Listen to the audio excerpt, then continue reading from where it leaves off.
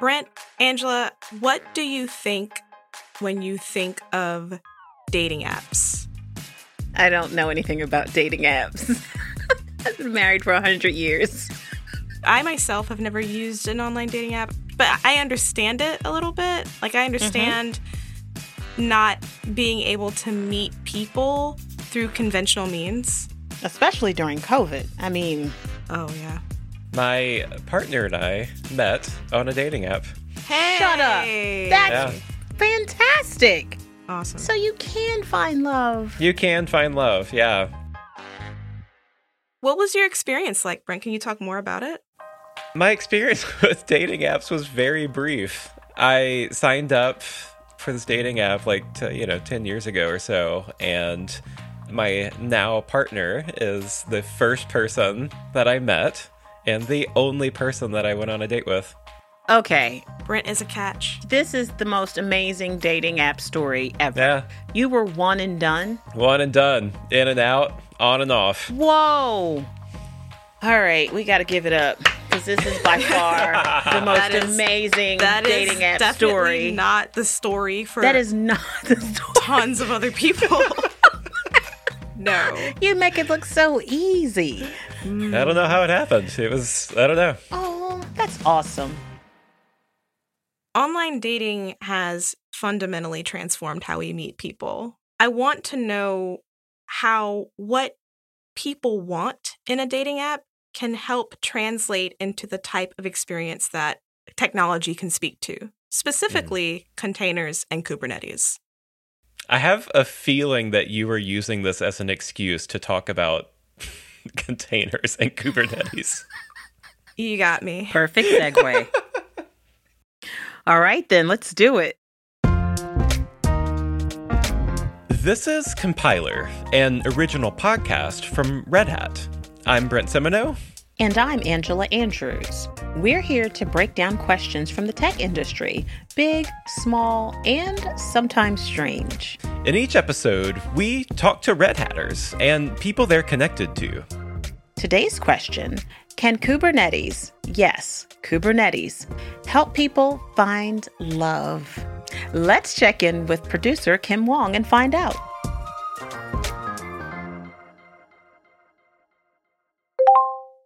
So, Brent, it sounds like you had a stellar experience with online dating, so I wanted to ask you this question. Okay. What are some things that you think people who use dating apps could benefit from? Some things that they need? So, from my very brief and very limited experience 10 years ago, I think people who are looking to dating apps need two things.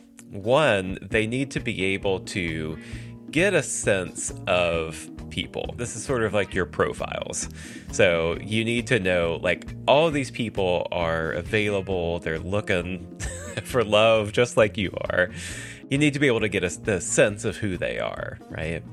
The second thing that I think people need is some sort of way to talk to each other, some way to message. So once you decide that, hey, we like each other, or hey, we're interested, or hey, maybe this might work out, and we've both agreed on that, we would like to talk together. So some sort of messaging function. Right. So if I'm hearing correctly, you're saying that the most important things are for people to be able to identify themselves as a person who's looking for a connection and to be in a pool of other people who are looking for the same. Yeah. And for them to be able to connect in some way.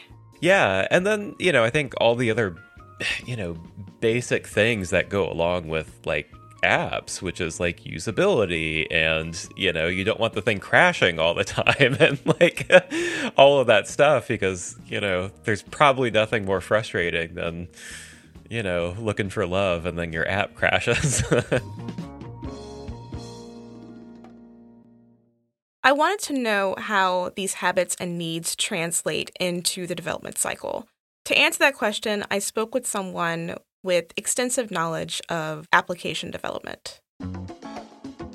Hey, my name is Nick Stilau. I work at Red Hat in OpenShift engineering and manage teams across the world building container platform based on Kubernetes and other open source technologies. I asked him if Kubernetes could help people find love. I sure hope so. Kubernetes is about kind of helping you automate a lot of things and make that more accessible. Originally kind of spun out of Google with the tagline that it was Google's infrastructure for everyone else. And I was lucky enough to meet my now wife of 10 plus years in college.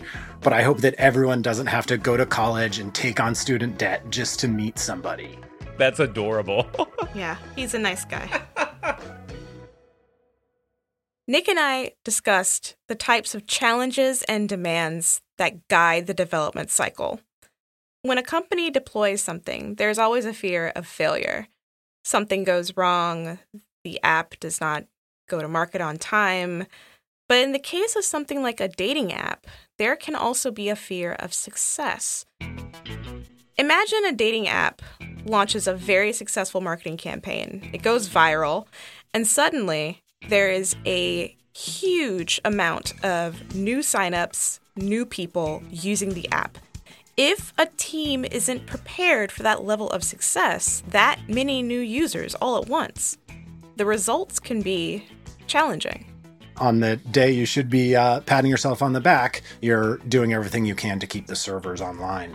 So I think the trick is, you don't want to pull in all those infrastructure concerns early in the application development process, but you have to think about them a little bit. And so I think that's where Kubernetes comes in containerization, that they can be part of a technology strategy that enables your team to focus on its core competencies and differentiators while knowing that out of the box and along the software development lifecycle, you're better set up to handle those scale events if and when they happen. That's really interesting because I think I've always thought of popularity as being a success in a lot of ways, and it is, but I'm kind of now understanding that also causes a lot of work. And yeah, it does. You have to, that fear of success, the line that he said, you have to make sure that the infrastructure that's running your application can handle that success. The ability to scale your application during these really high peaks is really important because you go up, you're successful, you're popular, and everyone's signing up. If you don't have the ability to scale, people are going to talk. You're not going to be able to get all of the signups in this instance that you'd like. So the fear of success is real. Is potential success something that people plan for in advance? I guess I think hypothetical success, is that something that people plan for? I hope you're not planning for your app to be dead on arrival. I hope not. Right. Well, I'm not talking dead on arrival. I'm talking about a big spike in users signing up. Oh, absolutely. Unexpectedly. You're sort of planning for that You're planning for something. You're planning for some level of interaction with your application. That's the target that you're trying to hit. Yeah. But there are times when you can't imagine how popular your application is going to get. So the infrastructure that your application is running on may not have taken that into consideration. You consider the best case scenario, but sometimes the success of your application can well surpass that. So how do you deal? You have to have the infrastructure that can scale. Scalability is just one part of it, right? Okay. We also want to talk about availability, making sure that the app is available when users want to use the app. That's kind of important. When are people looking for love? Are they looking during work hours? Are they looking after work? Are they looking in the morning? Are they looking on their commute? It's important not just to know how an app is being used, but also when people are using it, because understanding those peaks and valleys, like you were talking about, Angela, is really key to an application's success and management. now the way we consume products and technology is so kind of driven by, what we see come across on our mobile phones or what our friends doing and we see in their feed. And, I think that generates more dynamic and less predictable engagement models. And so that creates kind of different challenges for business, especially that are kind of playing right in those emerging consumer experiences. And so I think there needs to be some different technology to support those businesses. Okay. So we've got our successful app. It's seen a lot of adoption, which is good. What's next? Nick says rolling out new features, updates, and getting them to market is vital. But what's even more important is getting them to market on time. After all, a person looking for love doesn't have time to wait. So I think we kind of talked about some of the use cases, the kind of fear of success use cases, where maybe you've already built the application and you kind of get that viral moment where people are coming to your platform, logging in, trying to use it, and you want it to scale and stay up. Another big part of the story, though, is about supporting innovation and time to market. And a lot of that relies on that same level of standardization and dynamicism with your infrastructure. So in this case, if you have a lot of different ideas, especially in these emerging user experiences, people are trying different ways to connect with customers and users, trying different features, experimenting. It's important to have a platform, an infrastructure platform that can support that experimentation and that innovation. And with a proper approach, you can really accelerate both your time to market and the ability to experiment with these different features and user experiences. So what I'm hearing is it's not just about, the ability to scale and have high availability, but to be able to have a place where people can test out these new features safely. And, you don't want to bring things to market before they're ready. Yeah. So you need a platform that allows for that level of usage, for that level of consumption, right? You need to make space for people to have, test and to innovate as well as push into production. It supports both user experience and developer experience. What you just said. Exactly. I feel like all of these different elements that we're introducing are all kind of like coming together. It's like you have like your mystery date and they're behind a curtain and we're like listing out all the different like aspects about their personality and we like want to pull the curtain back to reveal who it is. That's what I feel like right now. Who is it, Kim? Well, let's summarize. Okay. So development teams need standardization. They need a place to test their new ideas and new features for the application. They need the ability to scale really quickly, and they need to make sure that their app can get to the people that it needs to get to. So all of these things considered, I think a good match for a dating app. I wanna know if Kubernetes can be that mystery date. Are we going to swipe right on Kubernetes? I don't know. I am swiping right now. I don't know. I mean, I want to find out. Let's find out. So I spoke with Clayton Coleman, distinguished engineer at Red Hat. He knows Kubernetes. I'm a software engineer, an architect, and a general explorer of new and exciting ideas at Red Hat. I've worked on Kubernetes for a very long time through the open source community and my contributions there, as well as through Red Hat's product, OpenShift, which is built around Kubernetes and is also an open source project. He gave me a brief primer on Kubernetes and how it works. Kubernetes is a system is a piece of software that runs other software across lots of machines. And so any website that's big enough needs to run a whole bunch of software and a whole bunch of different types of software. And there's all these services and tools out there that make running big software, big websites possible. Kubernetes is one of those pieces, and it kind of handles how do you roll out versions of that software? How do you scale it up and down? And that's really where it's gotten its name, is it helps big companies and big websites and big organizations run lots of software and run it all together efficiently. I am still having trouble tracking a little bit. He describes it as a piece of software that runs other software across lots of machines, and I'm still... Someone help me out. Could we say it a little more plainly? Sure. If you've got 100,000 friends and you could write each individual letter by hand, but it'd be much more efficient to write the letter packet and then have somebody be like, well, here's my list of friends. Can you go make sure that this same letter makes it to all my friends? And that's what Kubernetes does. Now we know a bit about how Kubernetes works. Brent, does that make more sense? I think I'm starting to track a bit more. Yeah. Wait, just remember, Kubernetes is not just for big organizations and big applications. Kubernetes is also for smaller orgs, smaller apps like infrastructure apps. Don't forget that. Absolutely. So then, how would it affect the performance of a dating app? Clayton gives us a detailed explanation using Traefik as a specific example.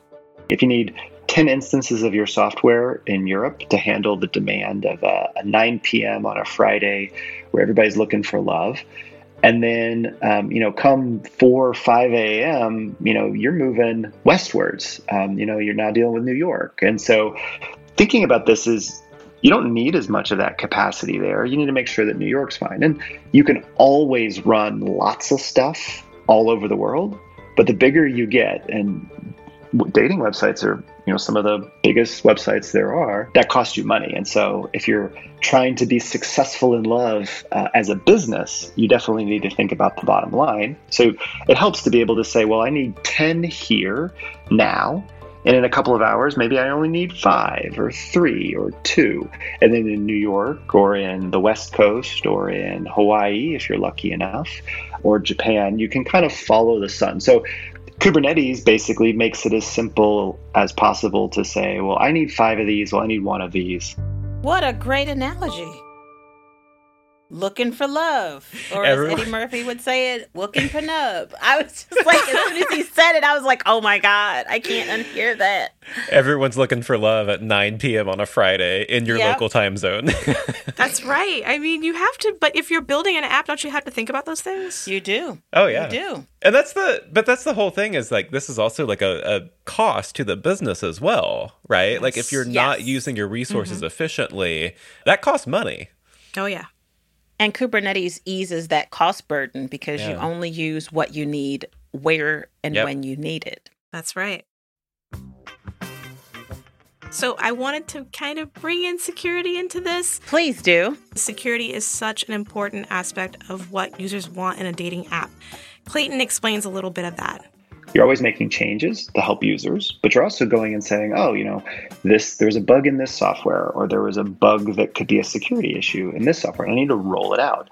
And containerization and standardizing how you roll out this software is a great thing for that, because if you're really good at rolling out software, it's no big deal to update the dependency, run it through your automated test system, and roll it out to production in a safe and reliable manner, because you're doing that 5, 10, 100 times a day. So that kind of repetition, that's one way that containers help security. We discussed new features and how important it is for them to deploy quickly. Clayton says Kubernetes can help coordinate things like bug fixes and feature rollouts. Usually when you've got a big new feature, and there's different types. You've got a little bug fix on a single page of the website, and then you've got, I'm adding video chat. That's a big feature. You might need 10 or 15 people working on it. That's a new service, and it might be loosely integrated. And one of the things about Kubernetes that makes it really powerful is, Kubernetes is helping you roll out bug fixes to your existing stuff.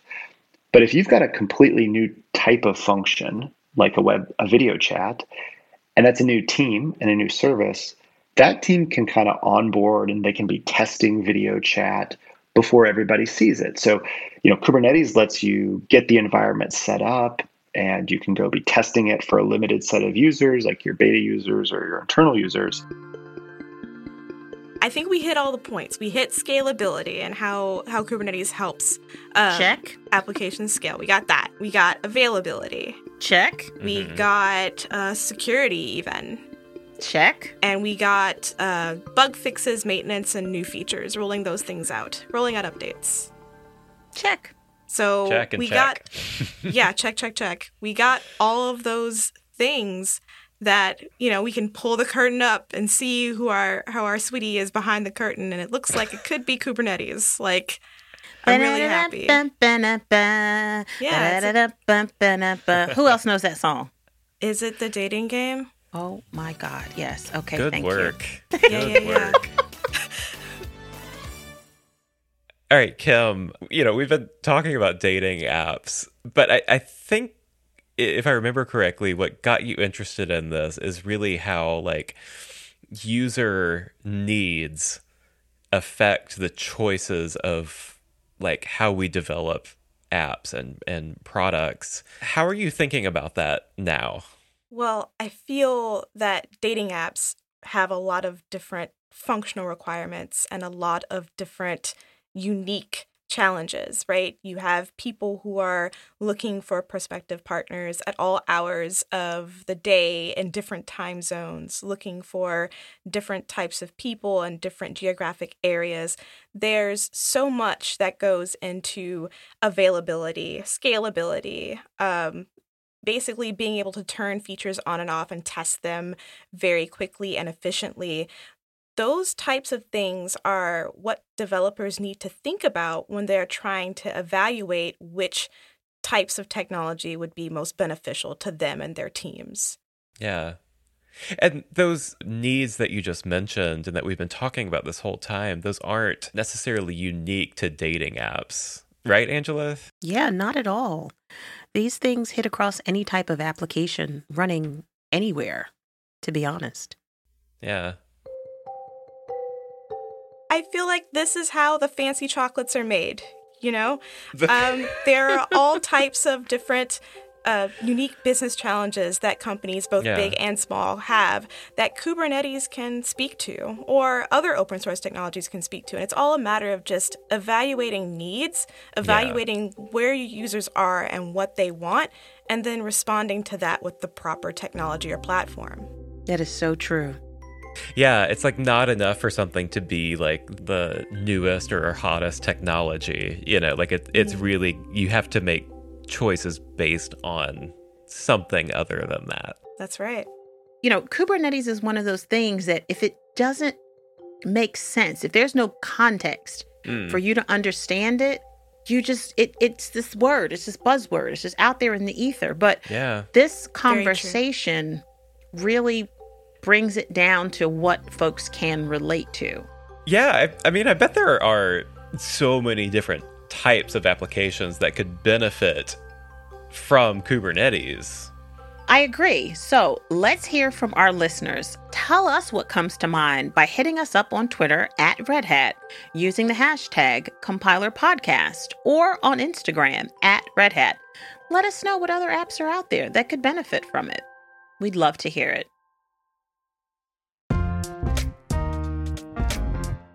And that does it for this episode of Compiler. Today's episode was produced by Kim Huang and Caroline Craighead. Victoria Lawton may not be able to help us find love, but she certainly helps us find our way. Yes, indeed. Our audio engineer is Elizabeth Hart. Special thanks to Sean Cole. Our theme song was composed by Mary Anchetta. Big thank you to our guests, Nick Steelau and Clayton Coleman, for sharing their time with us. Our audio team includes Lee Day, Laura Barnes, Claire Allison, Nick Burns, Aaron Williamson, Karen King, Boo Boo House, Rachel Ertel, Mike Compton, Ocean Matthews, and Laura Walters. If you like the show, please subscribe and leave us a review. Or, talk to us on the socials using the hashtag #CompilerPodcast. Thank you so much for listening. We'll see you next time. All right. Goodbye.